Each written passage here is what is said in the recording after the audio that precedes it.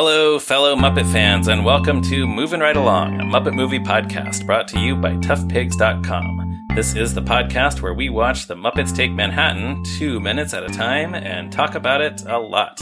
I'm your host, Ryan Rowe. I'm your other host, Anthony Strand. And this week, our very special return guest from last week is back with us. And tell everyone who you are, guest.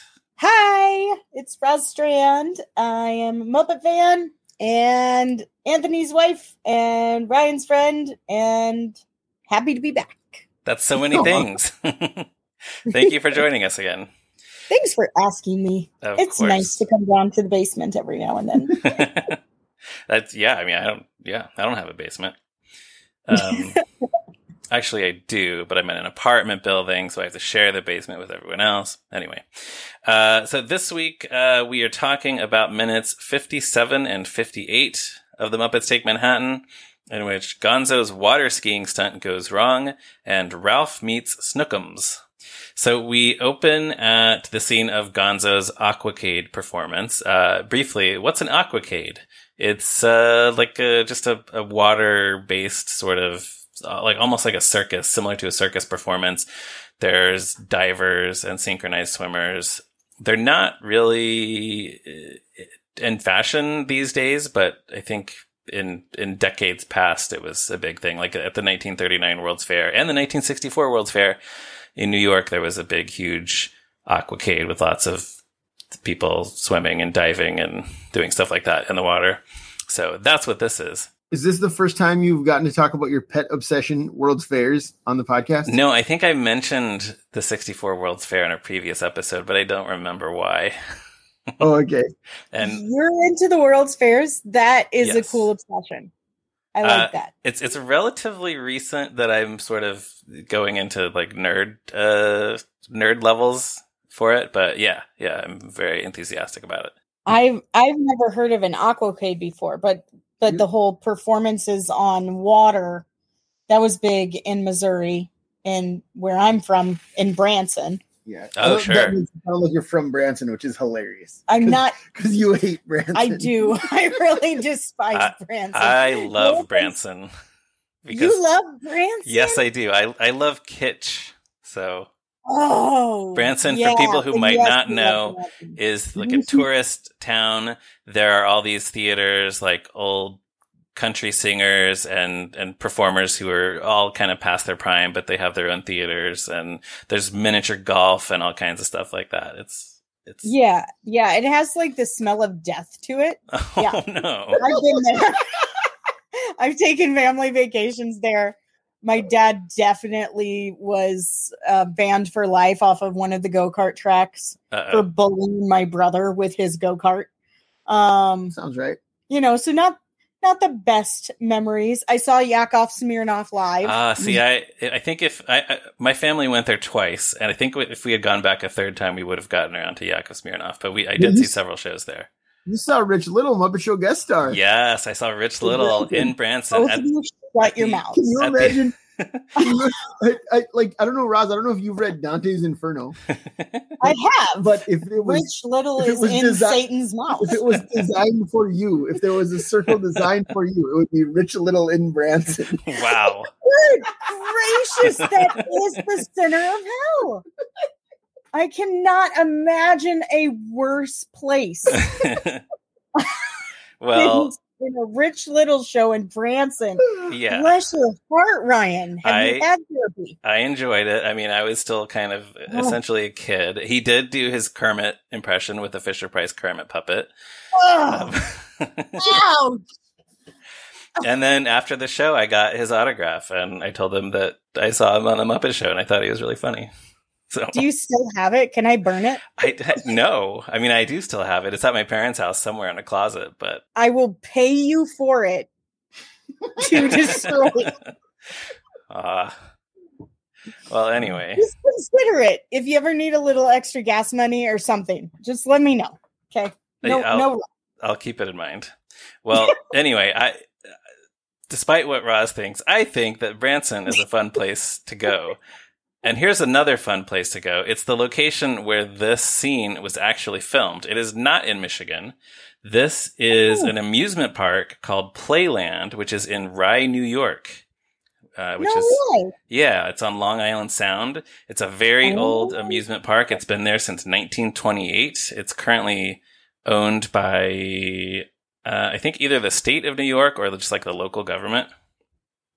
And it has a lot of very charming carnival-style rides, like little things that spin around and a little Wild Mouse roller coaster. And it also has a ride called the Derby Racer, which is one of the most terrifying rides I've ever been on. It's one of only 2 of these kinds of rides that still remain in the United States. Apparently there used to be a lot more of them, but the official website says, the horses imitate the motion of real steeplechase steeds. So basically, you get on a horse, it's sort of like a carousel style horse, and then there's just like the bare minimum of a safety restraint that's holding you onto it. And then the horses just like rotate around this track and they go faster and faster and faster and faster. And you have to hold on for dear life, trying not to fall off. And if you are a large adult like I am, your center of gravity is such that you feel like you're going to fall off at every second. So my wife and previous podcast guest, Stacy, and I rode this, and her comment afterward was like, the ride just kept going and going. And I eventually resigned myself to the fact that I would be on it for the rest of my life. That I would be up for. That sounds like my kind of fun. Well, if you're ever in Rye, check it out at Playland. I will have to. That sounds like your nightmare, Anth. That sounds terrible. Yeah. Yeah. I know you. Yeah. Right. I know that you're not a thrill ride guy, so I don't think you would enjoy that one. No. I like a very mild ride. Yeah. I like to ride. I like to go on a bicycle at home.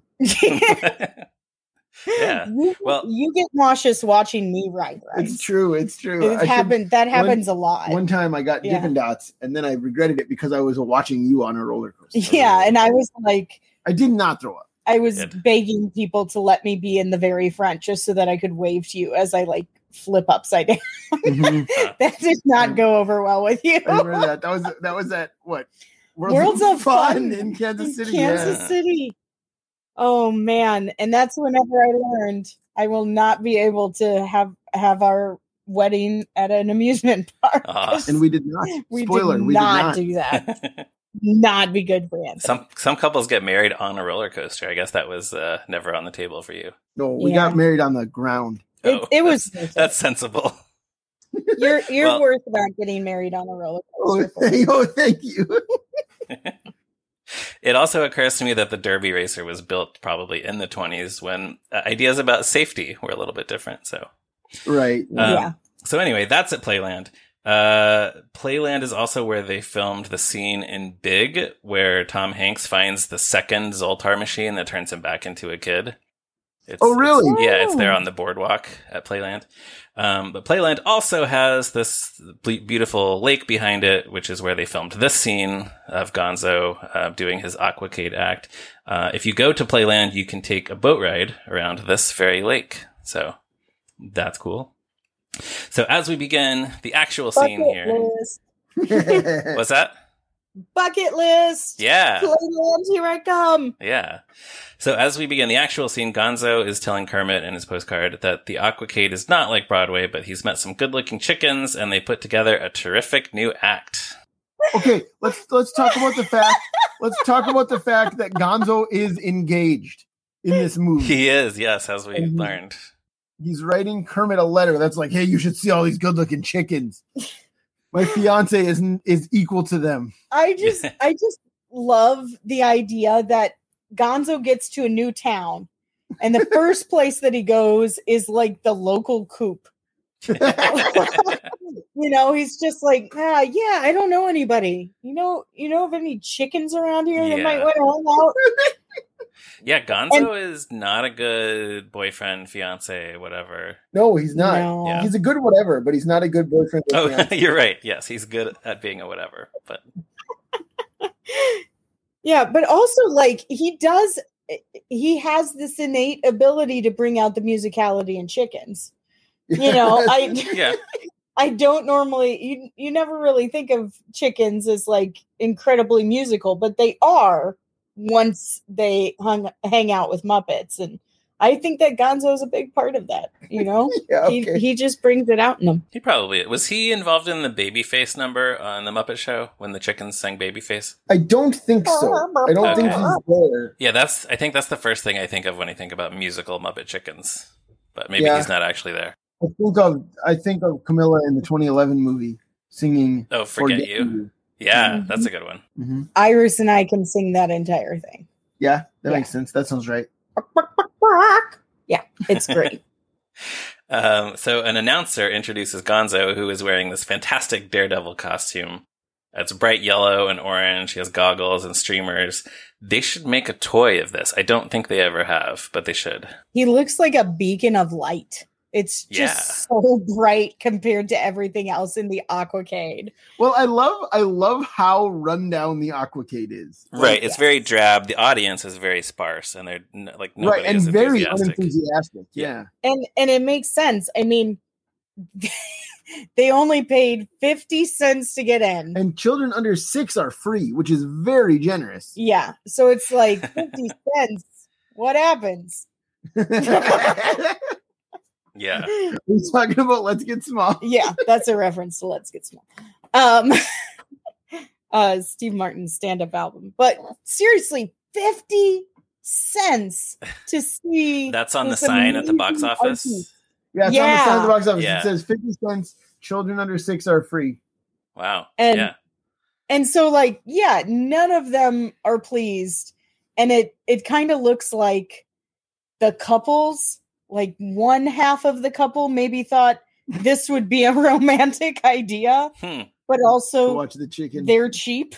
And then the other half of the couple has no interest right. And is mad that the other person is cheap. Like everybody just looks like they're on a really bad, 14th anniversary trip. Just really disappointed in each other at this moment in the Aquacade. They should have gone to Branson. Yeah, exactly like Branson. See? I said they should have gone to Branson, though, instead of coming to see this Aquacade in Michigan. Yes. No. Awful. Well, Gonzo, though? It's and then Gonzo is just dressed to the nines. He's so into it. Yeah. He clashes with everything else. And there are even like random showgirls in the back that were probably doing, trapeze stunts on water skis. And they're like uninterested. One of them is reading a book and like not paying attention. And even their costumes don't look as bright as his. Right. And they're showgirls on skis. And he is the fanciest one there for sure. I had never noticed that before. I had never really looked in the background. There's also a clown with a dog who's sitting just sitting there bored, like maybe their act already happened and they're just waiting for the show to be over. Yeah, I never noticed the clown. Yeah. That's funny. Yeah, it's some good background detail. I almost wonder if they originally filmed a little bit more of the Aquacade, or is this just to be background texture? I don't know. Those showgirls, there are quite a few of them. Yeah. So, yeah. I don't know. But it makes me wonder, is this... I guess Gonzo on the Muppet Show would do these weird stunts, and usually the audience was either hostile toward them or just sort of indifferent or neutral to them. So maybe that's kind of like what for a Gonzo thing to be funny to us, the real audience, maybe it has to be uninteresting to the fictional audience. Yeah. I guess so. Although, you know what this scene always reminded me of a little bit from the same year? The scene in This Is Spinal Tap, where they're like at a county fair and the marquee says Puppet Show Spinal Tap. And it's just like a very similarly like bored, sparse audience. Yeah.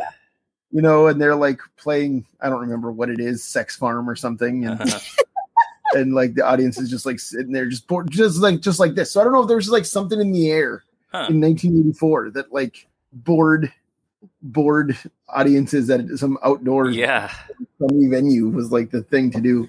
Yeah, that's funny. People were just bored in 1984. Yeah, I guess so.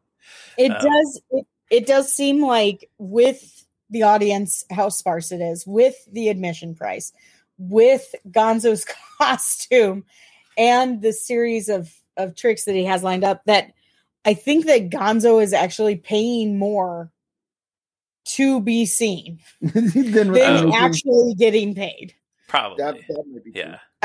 It's just the epitome of starving artist right there. This is what he does for his art. Yes. Yes. Yes. Yeah. So Gonzo says, and now for today's climactic act, look yonder. I will first make a death-defying leap from the loop-de-loop ramp, spinning and hurtling my body through the flaming circle of doom, and landing comfortably in the imitation leather easy chair, while my chickens do their impression of Tony Bennett singing the William Tell Overture.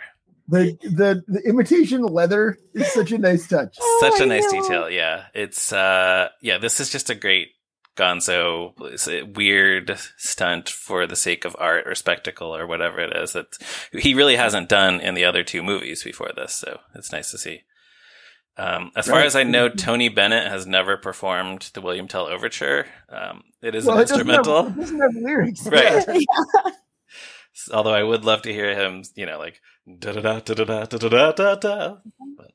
I don't think he ever has. It's not just like Tony. Great. Thank you. I did wonder, is the imitation leather like an environmental stance? Like he won't touch that because he is a whatever and appreciates all animal life, or is it just because he really can't afford leather? I think though you don't want to put that real leather out on the water. Oh yeah. It would get splashed, it would stain. Oh yeah. So he is planning on doing this more than once. Oh yeah. Oh, bless his heart. He probably has multiple shows a day. Funny. I never considered that. Yeah. And he has the whole setup, it's the ramp, it's the loop-de-loop, and the circle of doom is on fire. So yeah, it's a whole setup he has. It's 3 stunts, one after the other. But Gonzo himself weighs 4 pounds soaking wet? Right. And he's expecting momentum to get him through all of these, which shows me this has never been tested. This is the first time? This is the absolute first time that he has ever even tried this. Yeah. He's just paid to get it set up and designed it. And he's like, my first time out, I'm going to go through it and it's going to go perfectly. He never rehearsed it. Yes, never rehearsed it, because if he had, he would know that it wouldn't work. Like, you need a cannon. Yeah. And he needs to wear ball bearing shoes. Nothing can get him through that. That's another way that this is similar to a Muppet Show act, where Kermit often seems surprised by the things that happen in the acts on stage, which makes it seem like, I guess they never rehearsed. Nobody really knows what's going to happen. Yeah. So, yeah. Yeah, you're right. That is very Muppety to just be like, okay, we're going to do this thing and maybe something will come of it. Yeah. Sure.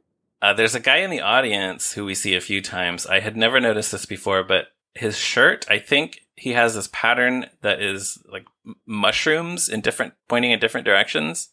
There's definitely a distinct pattern going on that shirt. I think it's mushrooms. Oh, I did not notice. That would fit the time, wouldn't it? Yeah, it would. Yeah. Yeah. I like the lady with the big hat.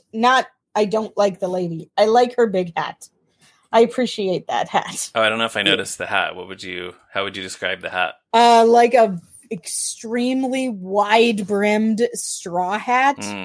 And she's the one that I'm talking about whenever I say disappointed 14-year married couple. Oh yeah, she's the guy with the mushroom shirt. I mean the woman with the mushroom shirt guy. Yeah. So you and I are probably viewing it for the same reason. Did you want to buy the mushroom shirt? Because I wanted to buy that.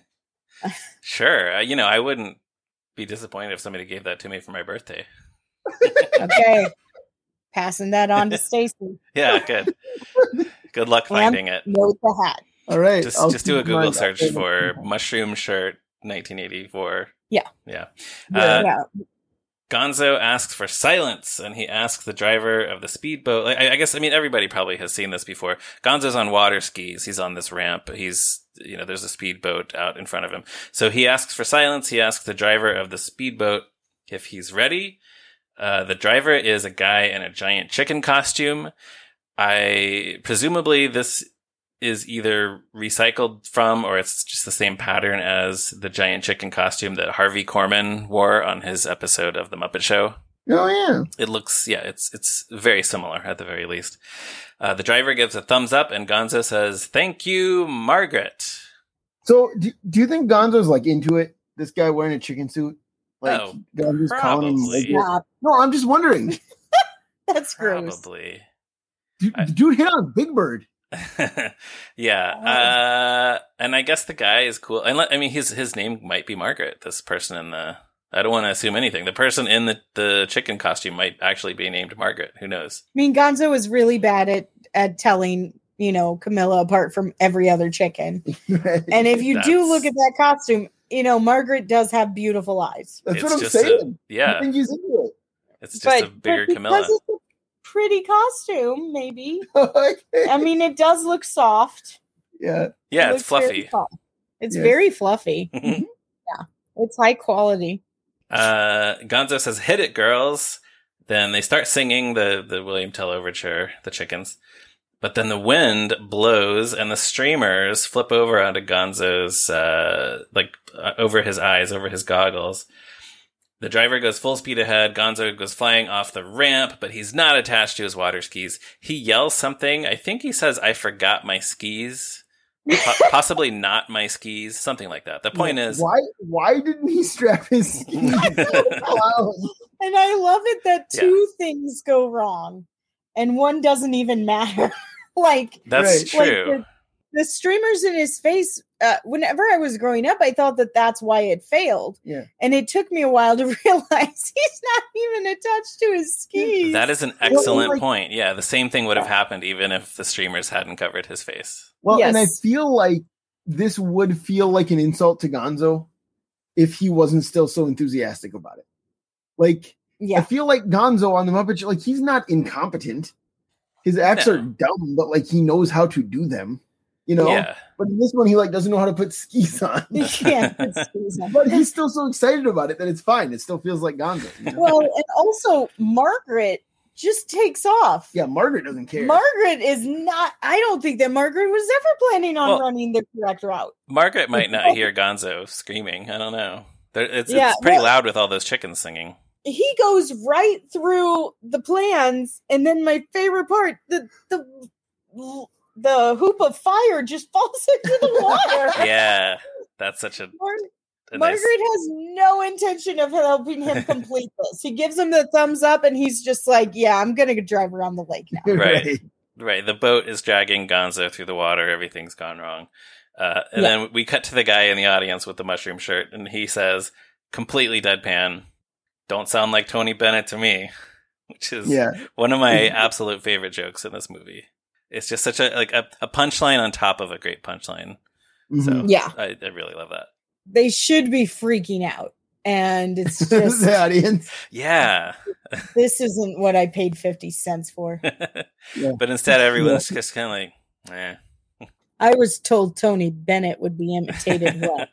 Now I'm depressed. It's just like you if you went to see Rich Little. I would never go to see Rich Little.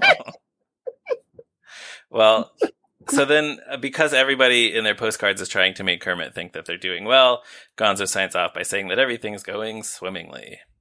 So any final thoughts on the Gonzo postcard before we move on? I would love to see how Gonzo actually, because I believe I would think that Gonzo would actually write out his entire act for Kermit in the postcard and then say that it went off swimmingly. Yeah, I think that's what he did. He Yeah. Well, they don't read the postcard. They say what he says at the Aqua King. That's true. Yeah. But I imagine he did describe it. Yeah, and I would love he loves to share his art. Yeah, I would love to see Kermit's reaction to the flaming hoop of death. Because Kermit would do that great little woo! Yeah. I assume there's a little bit more written in the postcard. But actually, I had a note from the March 7th, 1983 draft of the screenplay.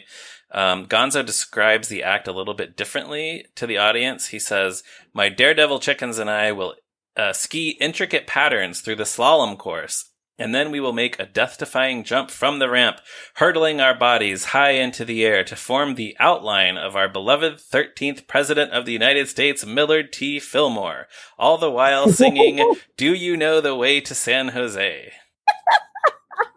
That would also be a really good one. It is. I think somehow, just referencing a lesser-known president is always, I guess, a reliable comedy go-to. Yeah. So Millard T. Fillmore. And then, "Do You Know the Way to San Jose?" That's a pretty funny song title, too. I guess they would have had to get the rights to that, whereas William Tell Overture is probably in the public domain. Public domain, yeah. Mm-hmm. So, one production note, they couldn't have planned for the flaming hoop of fire to fall into the water. Yeah, they could have. There could be a string that, it's far enough away. Yeah. There could be something pulling it over. Yeah, I guess so. But I didn't think how many takes would they need to do? How many times are you going to be willing to set up a giant flaming hoop in order to get the right take of pulling Gonzo through the water? How dedicated are you to that gag? Yeah. Is what I'm wondering. Though. It's a good gag. It is a good gag, but it just seems so complicated. Yeah. Muppets do super complicated things just on a very tiny scale. And we're talking about a very large scale, the size of a speedboat here. And it just falls into the lake in perfect time with the gag. Yeah, so that's why I think it will be planned. Yeah. But man, I'm looking at it now.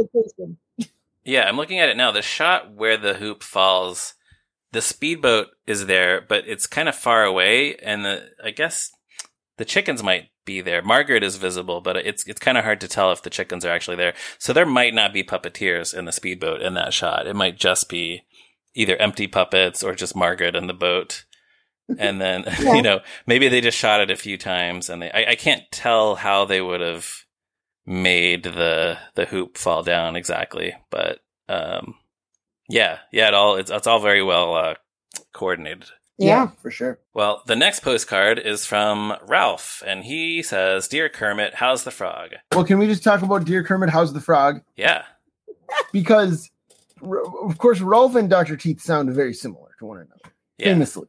Yes. And Dr. Teeth opens his letter with, "Dear Kermit, how's the man?" How's the man? Yeah. So Ralph, I feel like this is like a key to the difference between the two of them, is that Ralph has more respect for Kermit's species, right?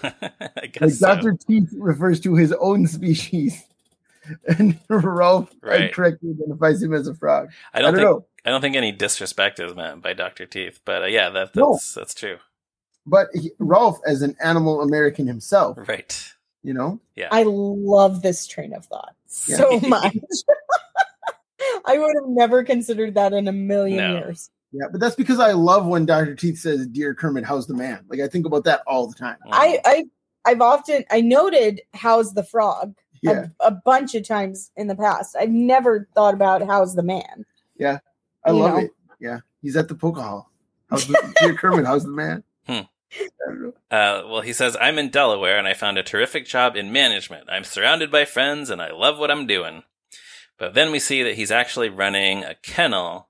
He is surrounded by unhappy barking dogs, and he looks pretty miserable. Most of these are Muppet dogs, but a few of them are actually real dogs toward near the camera. Yeah. They don't really move as much as the puppets. Right. They're just they're probably trained. Yes, they're better behaved than the Muppet dogs. Yeah, so they just kind of lie down and slowly get up, and it kind of looks like moving paper almost. Yeah. Huh. I love that he's in management. I know, he has a terrific job in management. Yeah. And it's just like I'm just managing the cages here. But they're all dogs just like him. I know. He's the manager and they're his subordinates or something like that. I guess. Yeah, although I do love Mr. Rolf, Mr. Manager Rolf, like bored doodling on the table with a pencil. Yeah, and I noted that he is holding that pencil in his right hand, which is interesting because Muppets usually write with their left hand because the puppeteers are usually puppeteering right-handed with their hands, the right hand in the mouth of the character and their left hand controlling the left hand of the puppet. So I guess maybe somebody else is working both of Ralph's hands or something like that. But that's probable. Yeah. There is a placard on the front of his desk that says, "Trust your dog with our dog, Ralph, manager." I never noticed that. That's great. Yeah, that's a fun detail. I had never noticed it before. Then a customer comes in, and this is James Coco. But who is James Coco? Who is James Coco? So James Coco was an actor. He was a stage actor. I think most famous for the Man of La Mancha movie. He played Sancho Panza. Although I think in that movie they say Sancho Panza. Sancho Panza, yeah. And Don Quixote.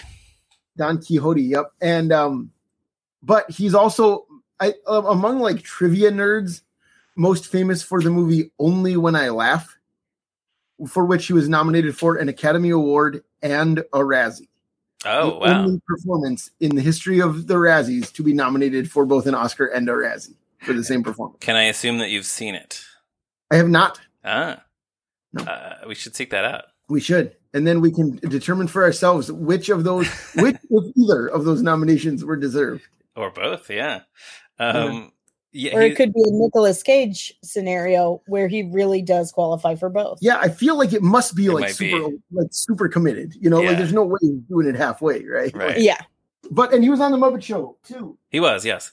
I was going to say he was also in the two Neil Simon written movies, Murder by Death and The Cheap Detective, which I constantly confuse for each other. And you've seen one or both of them? See, that's the thing. I've seen one of them, but not the other, but I don't remember which one I've seen. I think I've seen The Cheap Detective, and I haven't seen Murder by Death, but I could be wrong about that. And then he also wrote a best-selling book called The James Coco Diet, which was about his method for weight loss. So I think that was like an unexpected late career development for him, that he became a weight loss expert. A dieting expert. Produces results in 100% of James Coco's. Yeah, there you go. It's Coco Diet. I was going to say about the Muppet Show. He's our third Muppet Show guest star in this movie, which I meant to keep track of. Yes, the second one was Brooke Shields last week. It's been Liza Minnelli, Brooke Shields, and now James Coco. Yeah. So that's three. Yeah, he guest starred in the third season. I haven't seen that episode. I've seen it once or twice, but I actually it was one of the first ones I rewatched on Disney Plus. Yeah. Just because I was bouncing around between seasons and I was like, I haven't seen James Coco in a while. It's a good one. He's one of these guest stars who like plays it as though he's miserable to be there. Oh, that's always fun. Oh, that's fun. Yeah, it's very funny. I remember the final number is him singing Short People with all the Muppet Monsters. Right. Yeah, exactly. Oh, I actually remember that one. Yeah, it's a good one. Yeah, he does good with that. Yeah. But yeah, I like it whenever I think of that as like the Statler and Waldorf take on the Muppet Show. You get a few of those guest stars where they're just pretty much being Statler and Waldorf. Right. John Cleese, Carol Burnett. John Cleese. Yeah. J.P. Morgan tells Kermit how unhappy she is about the opening number. Right. Yes. Tony Randall a little bit. Tony Randall kind of only in the opening. The cold opener is about like him in disguise because he doesn't want the Muppets to know that he's on the Muppet Show. Yeah. kind of Bob Hope. Because Bob Hope just like doesn't have time. He's just he just doesn't care to be there. It's still like, he's like not committed. This isn't good enough for me to actually spend time on. Yeah, right. Yeah. James Coco's character introduces himself. He says, "I am Mr. Skeffington. One of my secretaries made a reservation for the weekend in the name of Snookums." Now, Mr. Skeffington is the title of a movie.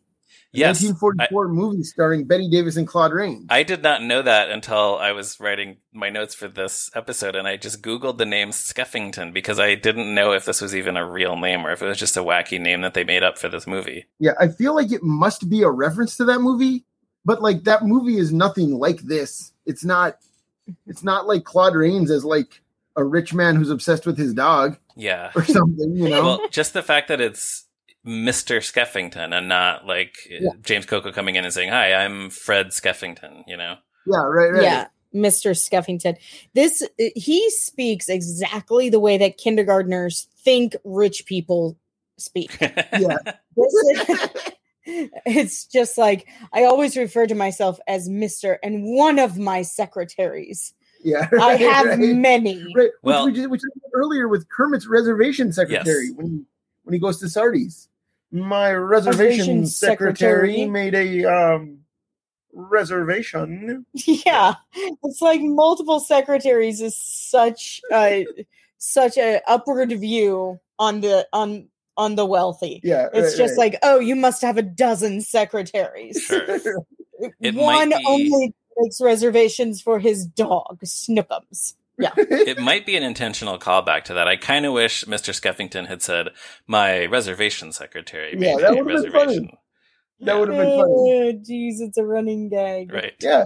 That would have been good. That would have been great. Yeah, he is just completely cheerless. It's very funny performance by what's Mr. Coco. Funny is he's completely cheerless until he turns and talks directly to Snookum. Yes, exactly. So he introduces Ralph to Snookums, his little, I don't know what breed of dog this is. Can you tell? That looks like a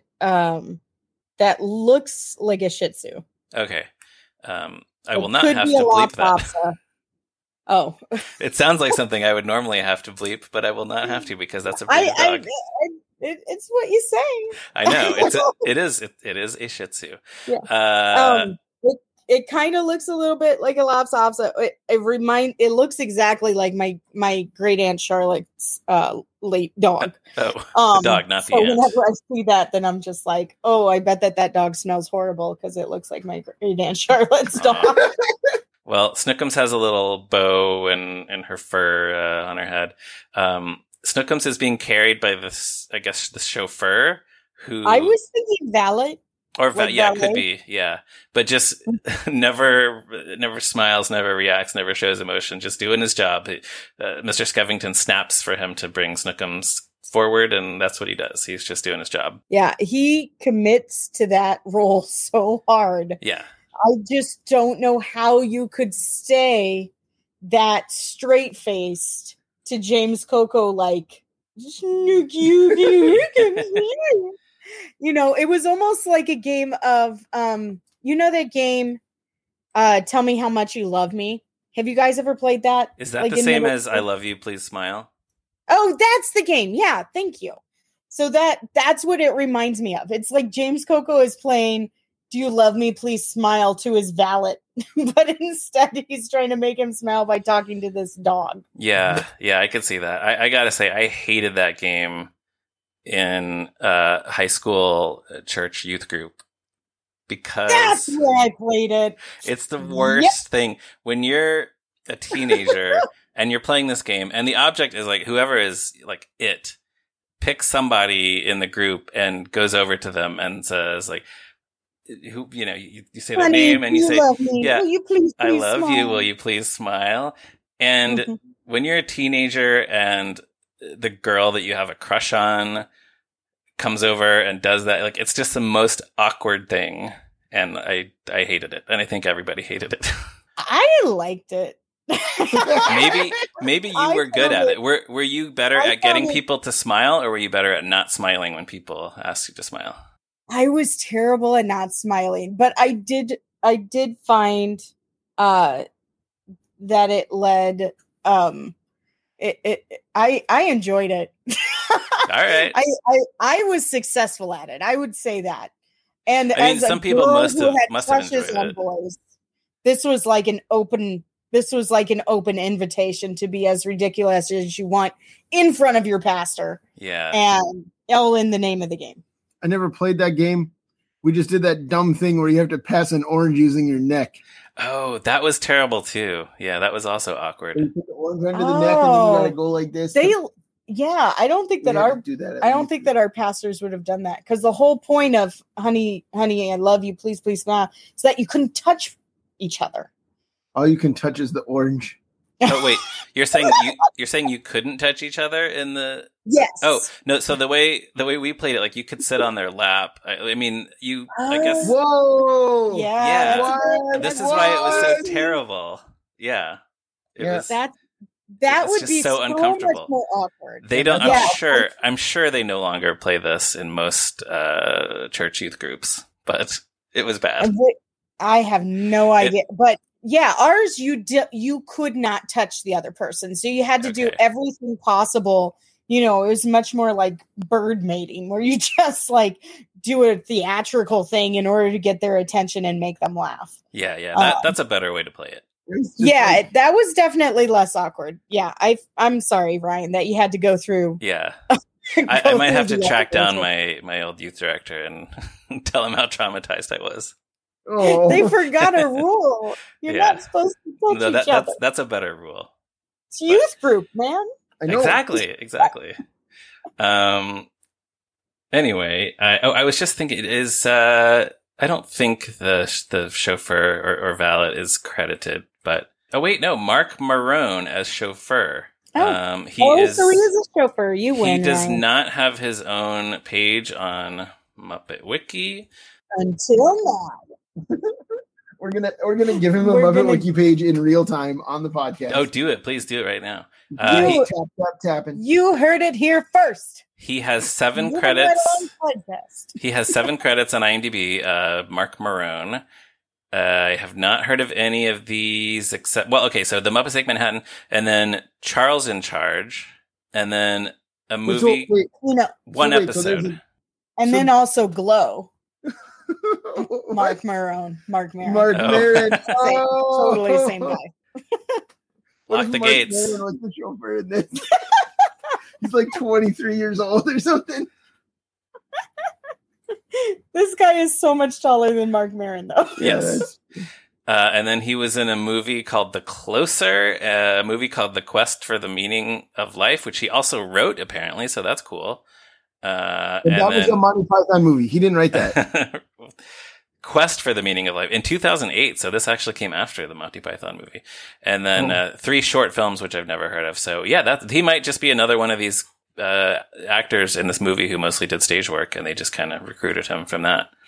Right. From the New York theater scene.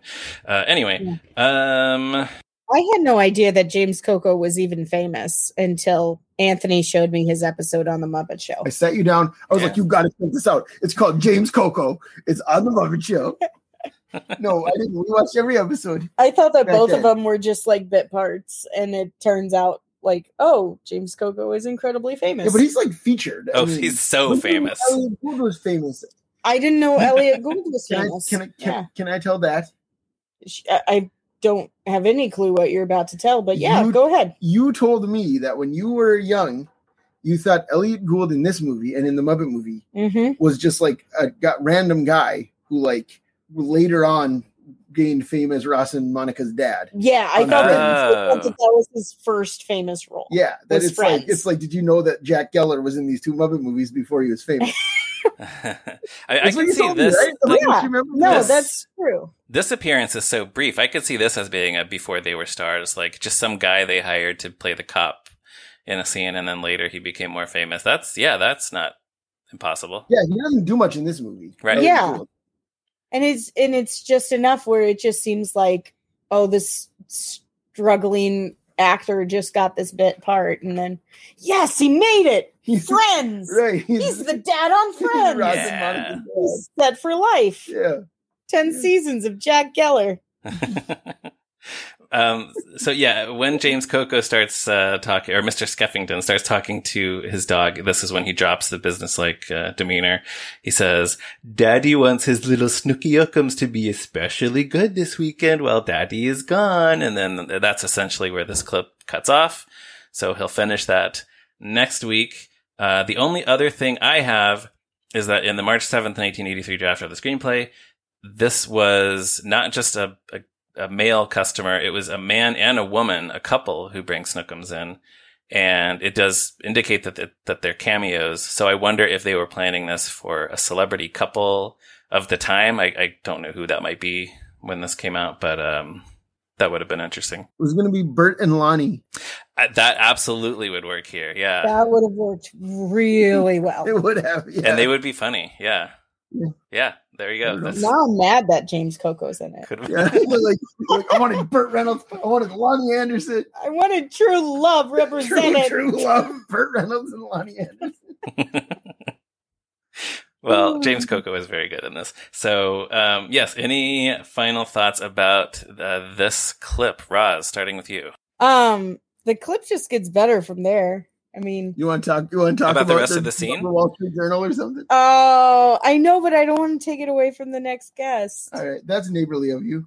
Yeah, sure. I will if you let me, but it'll be fine. It's fine. It's fine. Roz, our audience has seen this movie. That's true. Well, I do like he's speaking to Snookums, who's a Shih Tzu, and then whenever Ralph says you speak Chinese like a native, that's one of those Muppet jokes that just lands for every age. Mm-hmm. Because as a kid, then you're just like, where did that come from? What do you mean Chinese? That's not Chinese. I know what Chinese sounds like, and that's not Chinese. And Ralph, you're funny. And then as an adult, then you're just like, as an 11-year-old, you go through the phase where you're just laughing at the word Shih Tzu. And then a word that is not in this movie. Go on. I know, but you discover that that's what it is. And then you're just like, ha ha ha. And then, okay, maybe that was just me.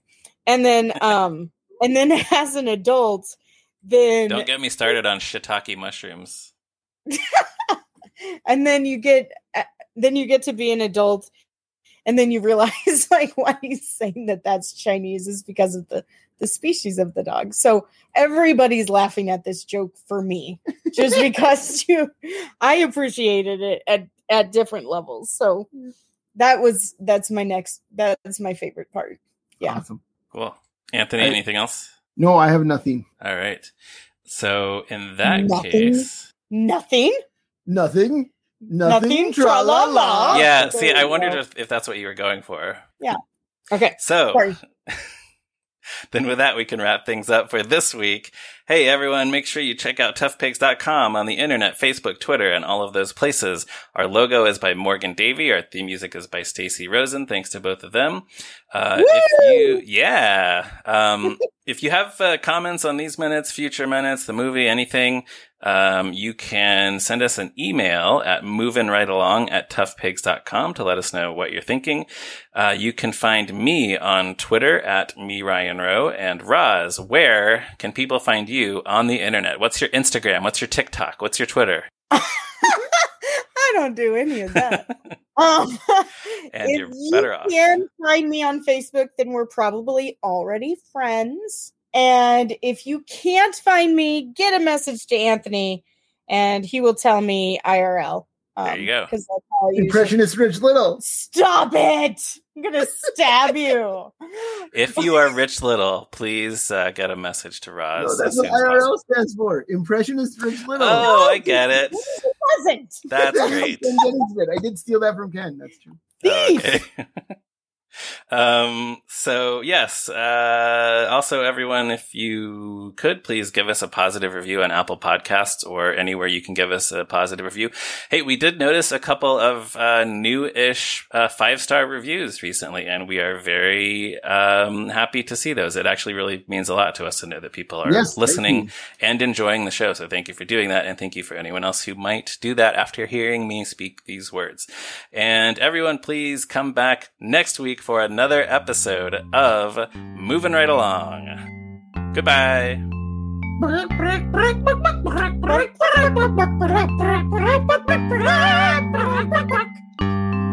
Didn't sound like Tony Bennett, Anthony.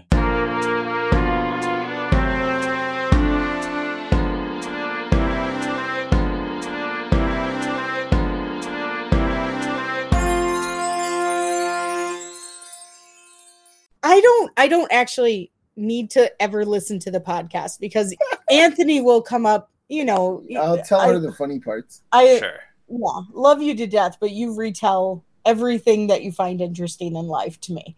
So I don't actually need to watch the podcast because I know that he's going to tell me all the bits that I'm going to like.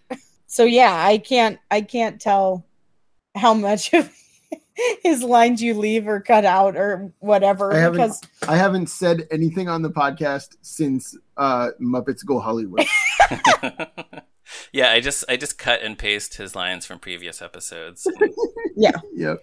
Pretty soon you're gonna have an entire machine of it, and then you'll no longer need him. Just Anthony going, yeah. No, I don't think so. Yeah, and then laughing. It's just like me going, yeah, Dom DeLuise. Right.